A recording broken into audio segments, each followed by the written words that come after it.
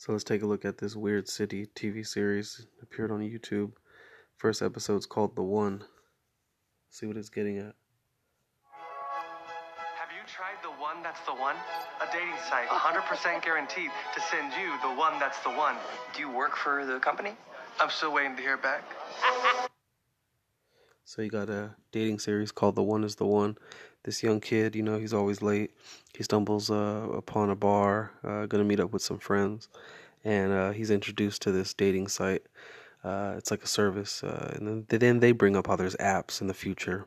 This is a sci-fi TV anthology series that's pretty similar to Bandersnatch, Black Mirror, which is a TV series, UK TV series. You can find that on Netflix. So this sci-fi anthology series is kind of a comedy. It's talking about a lot of different real life issues that go down, and the real implications, and in a satirical sort of way they tackle a lot of the technologies being abused, and the whole story takes place in this futuristic city that's separated by this line. It's kind of like a border. So they have the symbolism of, the border, the Trump trying to build the wall and all that. So it's pretty much like US and Mexico or something. So there's above the line and below the line. And below the line is kind of like a poverty stricken type of area, like a Skid Row type of Mexico, where it's all slums and ghettos right next to, a huge wall that divides these higher and lower classes of living. And there's people that they go across the border to work, and you learn about a lot of these characters. So in this first episode, this young kid, he meets up with his friends. He learns about this dating site, and he signs up to meet the one, his one and only or whatnot. And pretty much, they tell him that he's gonna be greeted at 12 a.m. That they'll send his, the one to his house, pretty much. So at like 12:15, some old guy shows up. You know what I'm saying? And the old guy is he's late. So you see the significance there. And they ended up going out, having dinner, and just kind of like talk about like, okay, this dating service screwed up. Let's go have a beer and go out and chill or something. So they ended up ordering the same food. They ended up seeing how they have chemistry, and they ended up kind of like falling in love pretty much. And it's pretty weird, you know what I'm saying? Because it's a young kid with old man. You start to see the pedophilia programming that's embedded in this first episode, in a satirical sort of way. That's a clever ploy to show how extreme the circumstances and the outcomes that are created in an artificial sort of world. We're given these programs like a dating service that finds the one according to your genetics or whatever, your personality, your subconscious mind, whatever it is. So this kid pretty much falls in love with this old guy, and they show how the kid pretty much brings the old guy to meet his parents. Like how a guy would bring a girl home to meet his parents, to eventually marry her or something. And whoever you introduce to your parents is like, it's a big deal. So this young kid takes this old guy, and his parents are just like, oh hey, this is great. And the kid's like, mom, dad, you don't think it's weird, that I brought this old guy home? And the dad's just like, no, are you kidding? You brought somebody that we can talk about old times with, and this is great, in a futuristic sort of way. Like, it's accepting, to be, outside of your gender, or, you know, it, in love with someone of the same gender. That's something that, it ends up being kind of accepted, and, on a one-to-one sort of level or whatnot, it ends up being, pretty special, I guess.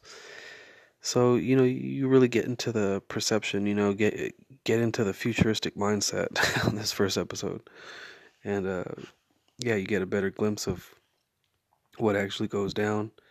Uh, and so they're with each other for like 6 months or something, and the dating service visits them and um, pretty much mentions how they have to terminate their whole service, and um, they have to split them up. So it ends up becoming a love story, and that they fed the masses in this first episode to get people in a cringy sort of way hooked on a Black Mirror replica TV series. It's almost like in this episode reminded me of San Junipero, that Black Mirror episode where two girls fall in love in a computer simulated Matrix world, and that's a crazy breakdown. That whole TV series. There's like 4 seasons, so you got some homework. If you haven't seen that show. Um, So yeah, I just want to get into a brief introduction of the show and cover the first episode. So yeah, that young kid falls in love with that old guy, and it's socially acceptable. The young kid meets the old guy's, his, because the old guy was married, and he got divorced, and he goes and sees his kids, and his kids are like highly privileged. Like the son is like you know 20s in his 30s, and he it's like super infantile, like still a kid. And they bring up there's a therapy vending machine where you can like click on some sort of button. That there's all kind of issues. There's mommy issues, daddy issues. I forgot some of the other ones. You've been cheated on or whatever. There's just different ones. And you you click on it, and you purchase it or whatever. And they have in the movie, or in this first episode, they bring up the whole barcode purchasing of things, sticking to a prophecy or whatnot. uh as far as a biblical sense, the barcode, the mark of the beast in your wrist to purchase things. And you have your whole identity. It's like your papers. They scan that when you go across the border. All that, they have all that in this TV series.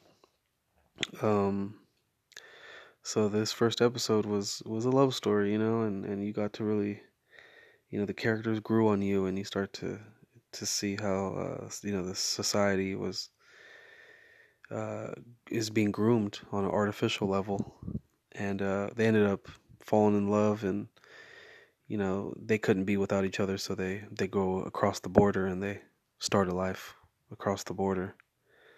Um, that line, they don't call it a border in the show; they call it the line. To to re-clarify. So they go across the line, below the line, and they live in a more analog, more organic sort of world. And that's that's where they'll they can actually be together. And how that was the profound message of the episode. That the great lengths people go to, and once they find their soulmate, it was beyond a soulmate. It was like a genetic match. Like it was almost like this was the kid's dad or something. But then you see the hints in the way of trying to elaborately subliminally paint a picture of this Jordan Peele guy. He's doing a lot of these real intense Kubrick like movies and TV shows. So thanks for listening. I'm gonna take a look at episode 2, and let's try to put this whole thing together. I think I'm gonna do each one of these uh, breakdowns on each episode like 10 minutes long. So we're almost hitting that mark. So thanks for listening. This was a breakdown of episode 1, kind of a little summary of episode 1 of Weird City. Peace.